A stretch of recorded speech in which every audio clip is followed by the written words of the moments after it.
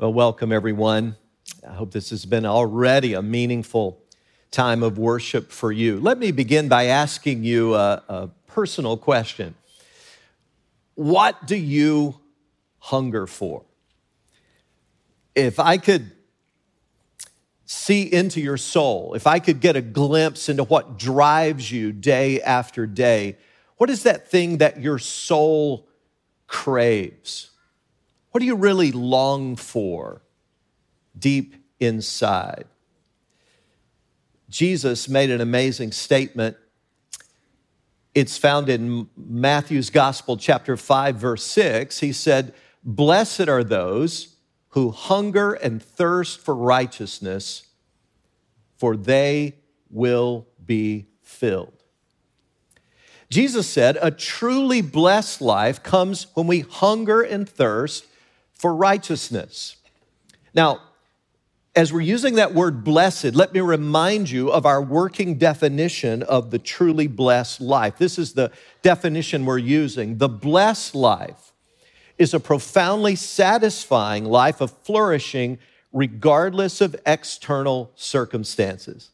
That word translated blessed or blessed, depending on how you pronounce it, is makarios in Greek. It has all these connotations of contentment, deep satisfaction, indeed, happiness. And that's why we're calling this whole series The Pursuit of Happiness. But make no mistake, it's something that can be real for you regardless of what's going on around you. And Jesus said, you want that life? Is that what you're after? It's going to come when you hunger and thirst for righteousness. You see, what we're hungry for really, really matters. As many of you know, I grew up on a farm and I had the privilege of seeing all kinds of animals born, and the wonder of the birth process is just amazing. But to me, one of the cutest and most precious of all newborn animals is a baby calf. And you watch this cute little calf. Its mother is licking the calf, and mother and calf are bonding.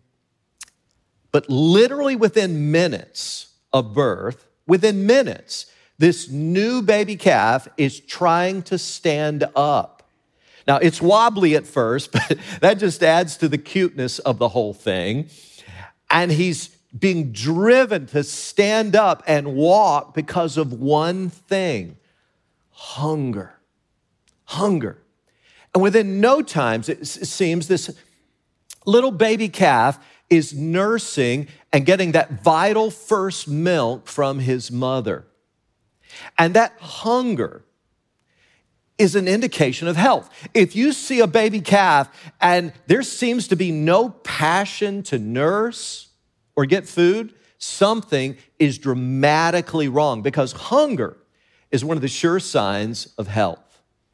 And I'm saying to you today that the same is true of the disciple of Jesus. If you show me a person who seems to have little or no hunger at all for the things of God, I'll show you a person where I wonder if there's really spiritual life there, because hunger for the things of God is a primal instinct of the true believer. Now, notice here, when we talk about hunger, Jesus didn't say you can hunger for just anything and get that blessed life. It's not a hunger for happiness, for instance. As we've noted in this series, that seems to be what everybody wants, right? I mean, I don't know anybody who doesn't want to be happy, and so that's what we clamor for. Everything we do pretty much in life is designed for our happiness. But Jesus never promised happiness to those who strive for happiness. In fact, I'm going to go a step further. The most unhappy people I've ever met seem to be those who've made happiness their number one goal. Nowhere in the Bible do you see happiness as this thing that we ought to really go after. Happiness is a byproduct of something else. And whenever in our lives we put happiness ahead of righteousness, then we are doomed to unhappiness. It's So I hope we're clear about that. Although we're calling this series The Pursuit of Happiness, nowhere in Scripture are we told to pursue happiness. We're told many other things we're to pursue, and happiness tends to show up as a byproduct when we pursue those things. Now, with that said, if we're really going to understand this statement of Jesus today about hungering and thirsting for righteousness, we'd better know what he means by righteousness, right? Because definitions are important. And I think you'll agree, if there was ever a stained glass word, a churchy sounding word, righteousness is that word. I mean, wow, that is dripping with churchiness. And so let's just acknowledge up front, the word righteous has a lot of negative baggage. Would you agree in our culture? We'll say about someone who has their nose up in the air, oh, she thinks she's so righteous. And we say it with a snarl because we despise people like that. Or we'll talk about some guy who is self-righteous. What do we mean by that? We're talking about someone who thinks he's morally superior to other people. And we hate that kind of character in a person. So we've got to try to shed all of the negative baggage today when we talk about this. The word righteous, believe it or not, in the Bible is a wonderful word. And here's what righteousness means. It means the moral character of God. Hey, newsflash, God wants that to show up in you and me. When the Bible talks about us being created in the image of God, the Imago Dei, that means that ideally, God's idea was, it's not a physical thing, it's a moral one. God wants us, you, me, to portray and bear and demonstrate his character in the way we live.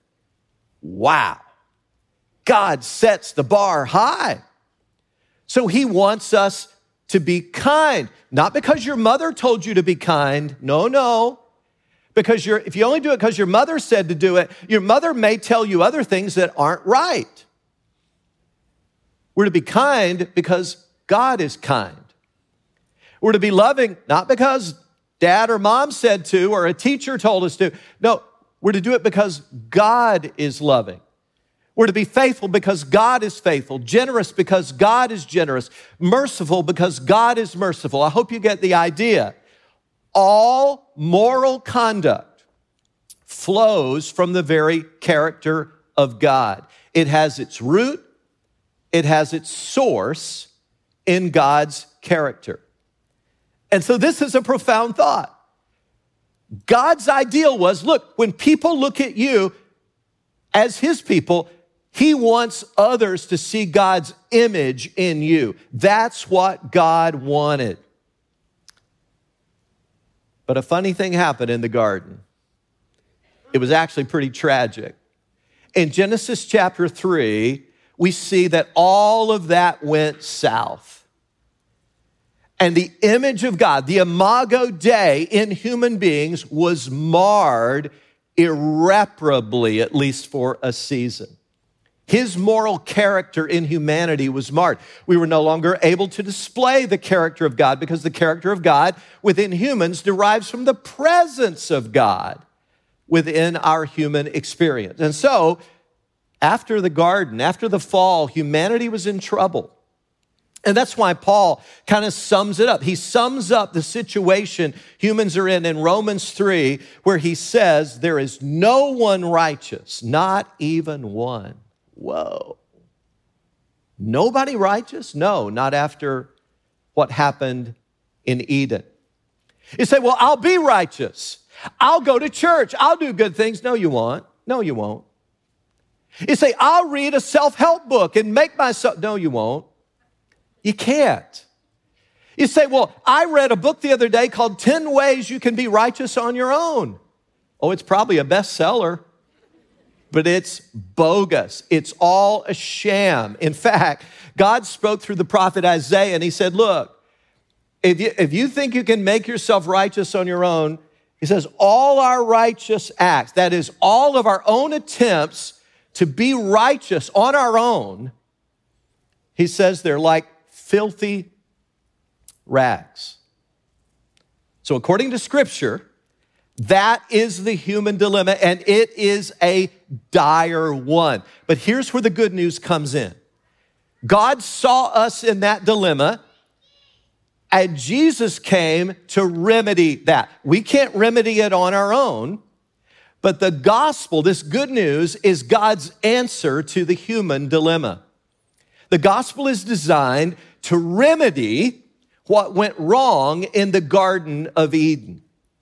That's why Paul gladly states in Romans 1, verses 16 and 17, I'm not ashamed of the gospel because it's the power of God for the salvation of everyone who believes, first for the Jew, then for the Gentile. And then catch these words, for in the gospel, there's that word again. It just shows up everywhere in the Bible. A righteousness from God. You mean I can't get it from myself? You mean I can't make it up on my own? No, it's a righteousness from God is revealed, a righteousness that is by faith from first to last. Paul says that the very thing that we had become separated from, the righteousness of God, is now restored to us based not on our good deeds and jumping through hoops, being a good person, going to church, doing a bunch of righteous. No. It's by faith in Christ. Jesus died so that the righteousness of God could be restored in those who trust in him. You say, but Pastor Rex, I thought Jesus died so we could get our ticket punched to heaven. Now hear me closely. Going to heaven is a spectacular consequence of being reconciled to God and having your sins forgiven. But it's not the primary purpose of it. The primary purpose and function of the gospel is to restore that relationship with God that was lost in Eden so we can once again display the moral character of God in human life. In other words, so we could once again give people the right impression of who God is. Oh, I know I'm lingering here. I know I'm asking you to stretch a bit today. I know I'm asking you to put on your theological thinking caps, but we need to linger here for just a few more moments before we get to some, quote, points quickly, because we've got to lay the proper foundation. The way we live really matters. That's why the Apostle John makes such a radical statement in 1 John chapter 3, where he says, this is how we know who the children of God are and who the children of the devil are. Now, what would you expect to come after that? Those who have their ticket punched, those who've prayed a little prayer, those who've jumped through the religious hoops? No. John strips it down. He says, look, anyone who does not do what is right is not a child of God, nor is anyone who does not love his brother. We read that. We go, John, are you on drugs, man? What are you saying? I just wanted my ticket punched. That's all I want. I just wanted my ticket punched so I could breeze through the gates of heaven one day. This sounds like God has something more radical in mind. He actually wants me to change. Jesus said in John 13, by this, all people will know that you're my disciples if you have your ticket punched? No. If some of my moral character is showing up with you, God is love. And if we love one another, guess what? His moral character is being seen in us. So make no mistake, the solid evidence that one is a Christian is when God's righteousness, his image, is being restored in you. That is God's goal for you and me. By the way, that'll make a difference in everything.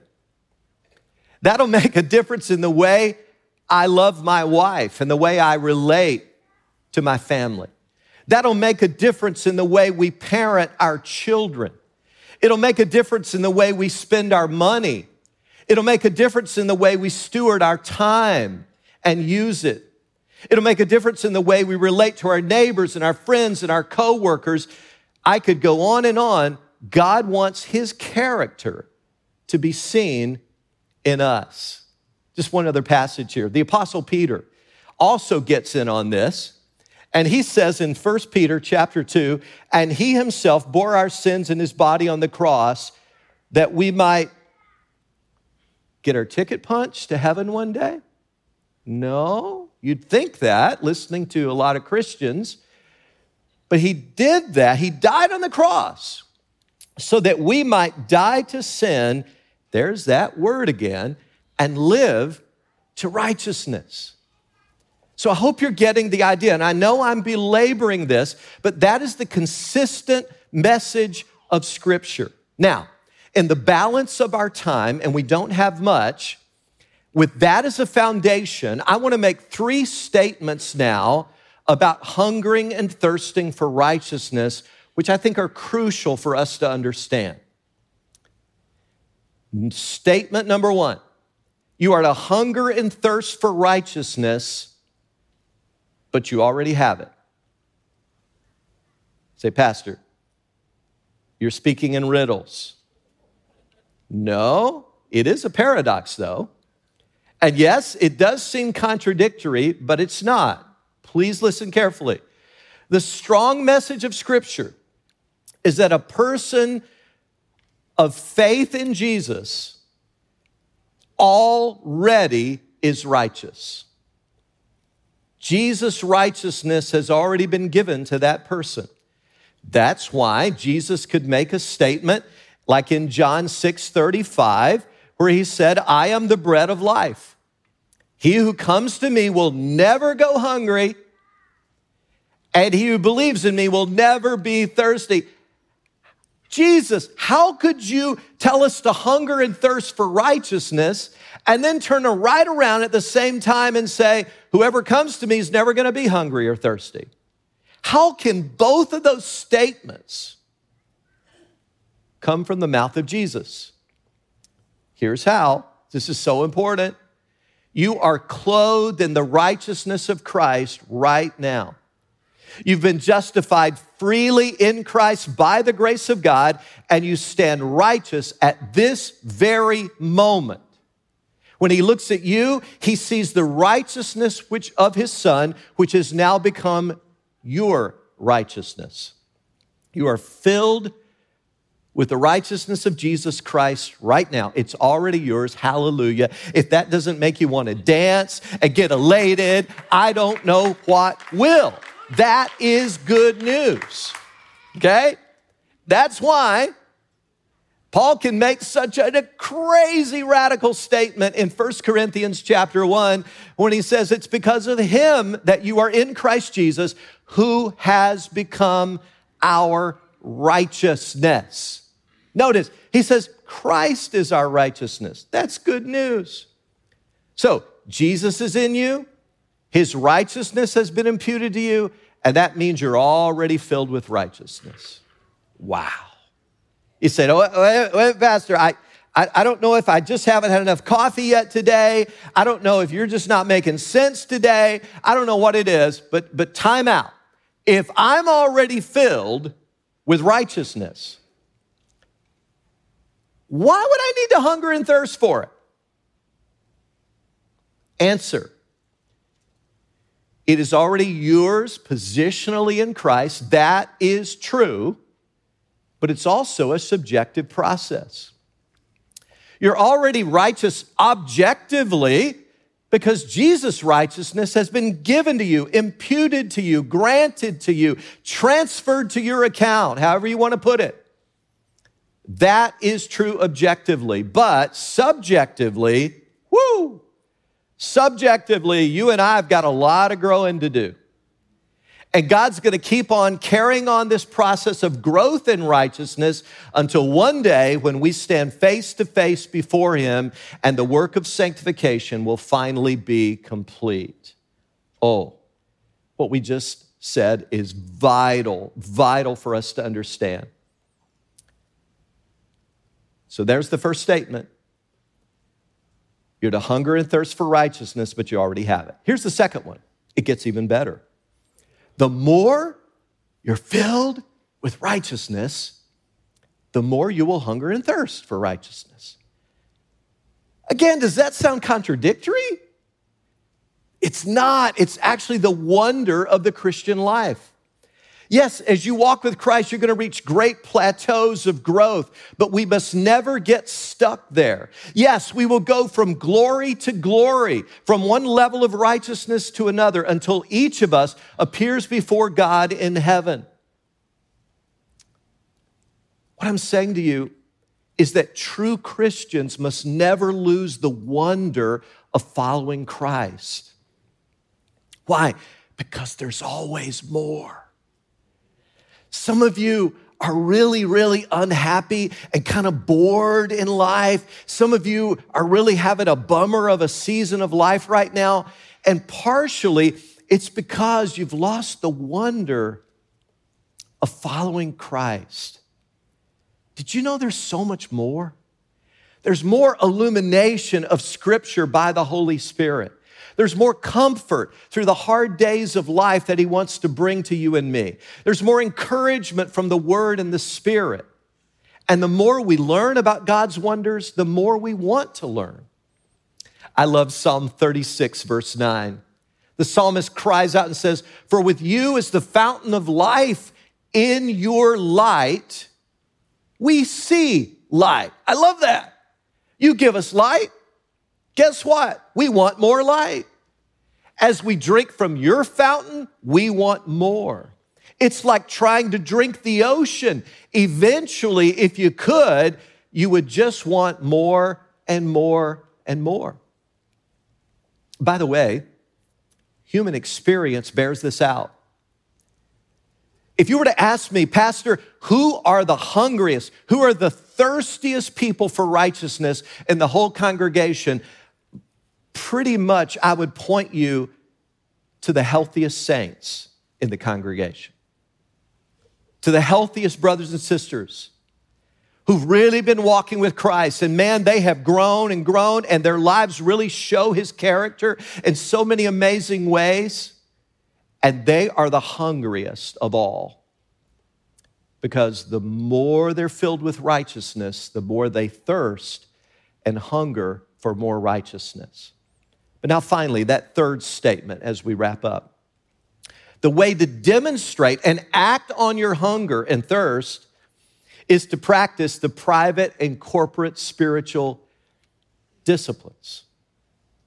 That's how you demonstrate it. That's what you do when you're hungry and thirsty for righteousness. Oh, I just resonate with the psalmist in Psalm 42, who just cries out from his soul and says, "As the deer pants for streams of water, so my soul pants for you, O God. My soul thirsts for God, for the living God. When can I go and meet with God?" You say, "Pastor Rex, how do I know I'm really saved? How do I know?" Well, I'll tell you one thing I know about you. A truly saved person wants to be close to the heart of God.